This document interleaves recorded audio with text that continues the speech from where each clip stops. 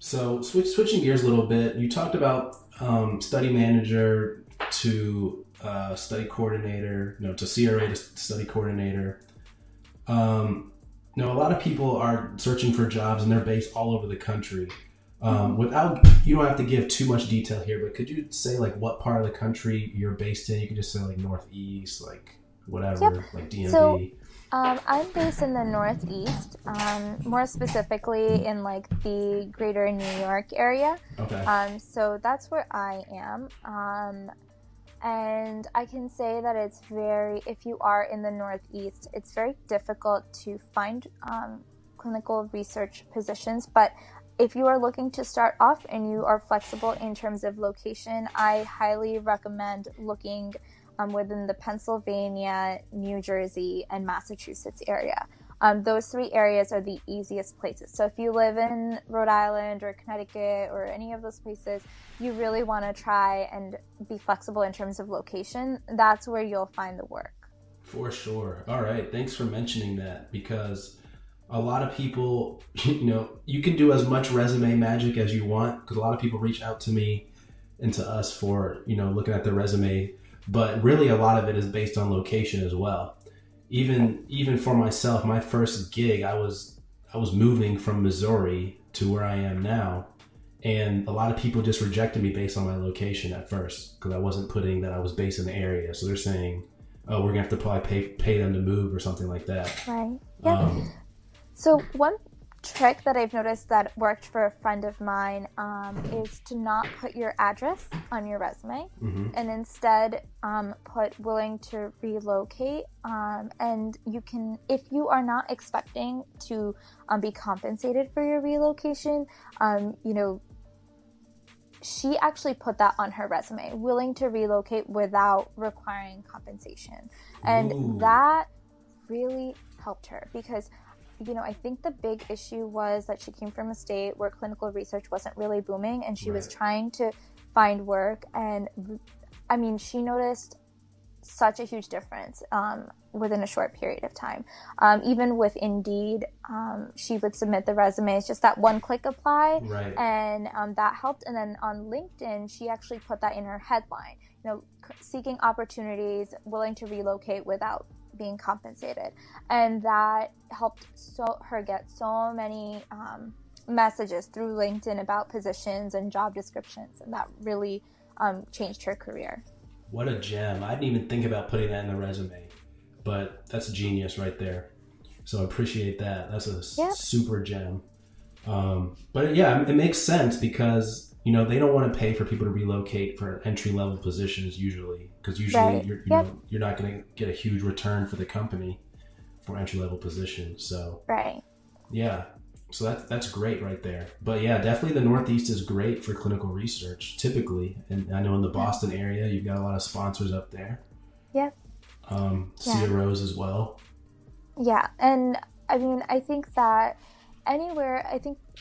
even California, from what I hear, is very good in terms of clinical research opportunities.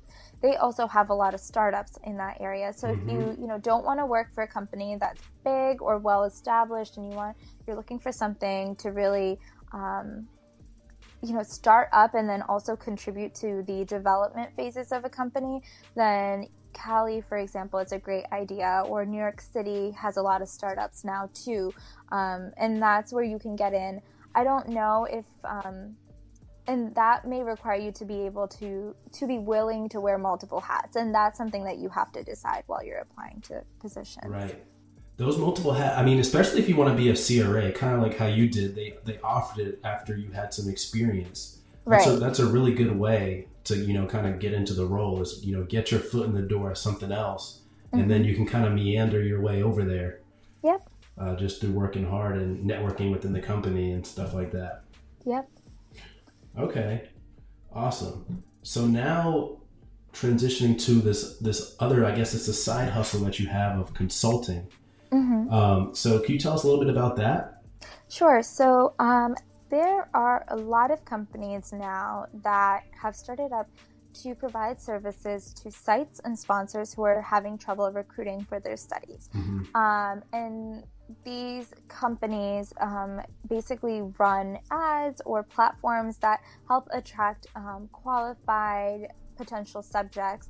But then there's that unmet need of who's going to screen these patients and help the site really bridge that gap between the referrals that come in through social media or advertising and actually coming in and showing up for the first visit, the screening visit.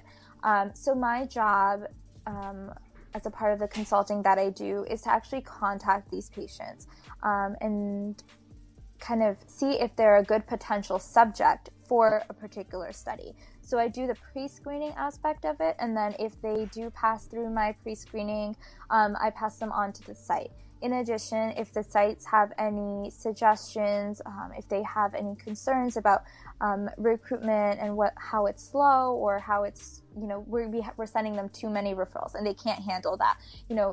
It's my job to gauge how often we should run those ads and how often I should be sending those pre-screenings to the site so that, if I talk to a potential subject and the site can't get them in the next 2 weeks, you're going to lose that subject most likely because they're not going to take the whole process seriously. They, if you're serious about it, they'll be serious about it. So strategies like that, timing everything and then doing the screening, that's what I do on the side. I put in about 10 to 15 hours of that a week. Whether I increase that later on is really up to me, but that's a nice thing about doing consulting, that you can kind of make your own hours and determine how much work you take on. Right. And it's a great side hustle. That's the thing. Like, not every industry has that option, so with all of these startups that are coming up, if you can find a way to help out or contribute, and it's a part-time position, a lot of it you can do remotely, so you're not even going into another office after work, you're doing it from home. Right. So how did you think about this? How did you get involved with that? So while I was a coordinator, a lot of the studies that I worked on suddenly were taking on the sponsors of those studies were taking on these companies and giving them the task of helping recruit. So I worked with quite a few, and I didn't even know that, pre-screening was a thing that these companies offered. Mm-hmm. But over time, as I learned more about the studies and how the companies were helping, I actually realized that there were screeners that were doing this pre-screening before we were even getting the referrals. And so I just typed it into Indeed, I typed it into LinkedIn, and you actually will easily find positions here and there like that. I know that a lot of companies have even said, if you reach out to us, the biggest thing is that I think not every company posts all of its openings. So if you think that there's a position, and it's somewhere out there online, that a bunch of the positions are never posted anywhere online. They Right. have this need, and an internal referral ends up taking that position, or, they kind of fill it by searching on LinkedIn. So it never hurts to reach out to companies and say, hey, I'm interested. Do you have something? And if not, they'll hold on to your resume till something comes up. Right. And that's basically what I ended up doing for this one gig that I have right now. Okay. Just reaching out and saying that, I have coordinator experience or I have study experience, and I'm really interested in doing this and helping out. And 2 months later, I was all set up, and I've been working on a bunch of studies and with a bunch of sites since then. Okay. So do you reach out to the sites yourself and offer your services, or is it through another company that you do this? So it's through another company. So I am contracted through another company, but I work as an independent contractor. Got it. The owner of that patient recruitment company reaches out to the site. So this is how it kind of works. The sponsor will reach out to the patient recruitment company and say, hey, we need help recruiting. Right. And then they will say, this is the entire list of the sites that we have open for this particular study. Feel free to reach out and ask them if they would like these services. And a lot of them, and most of them, do say yes.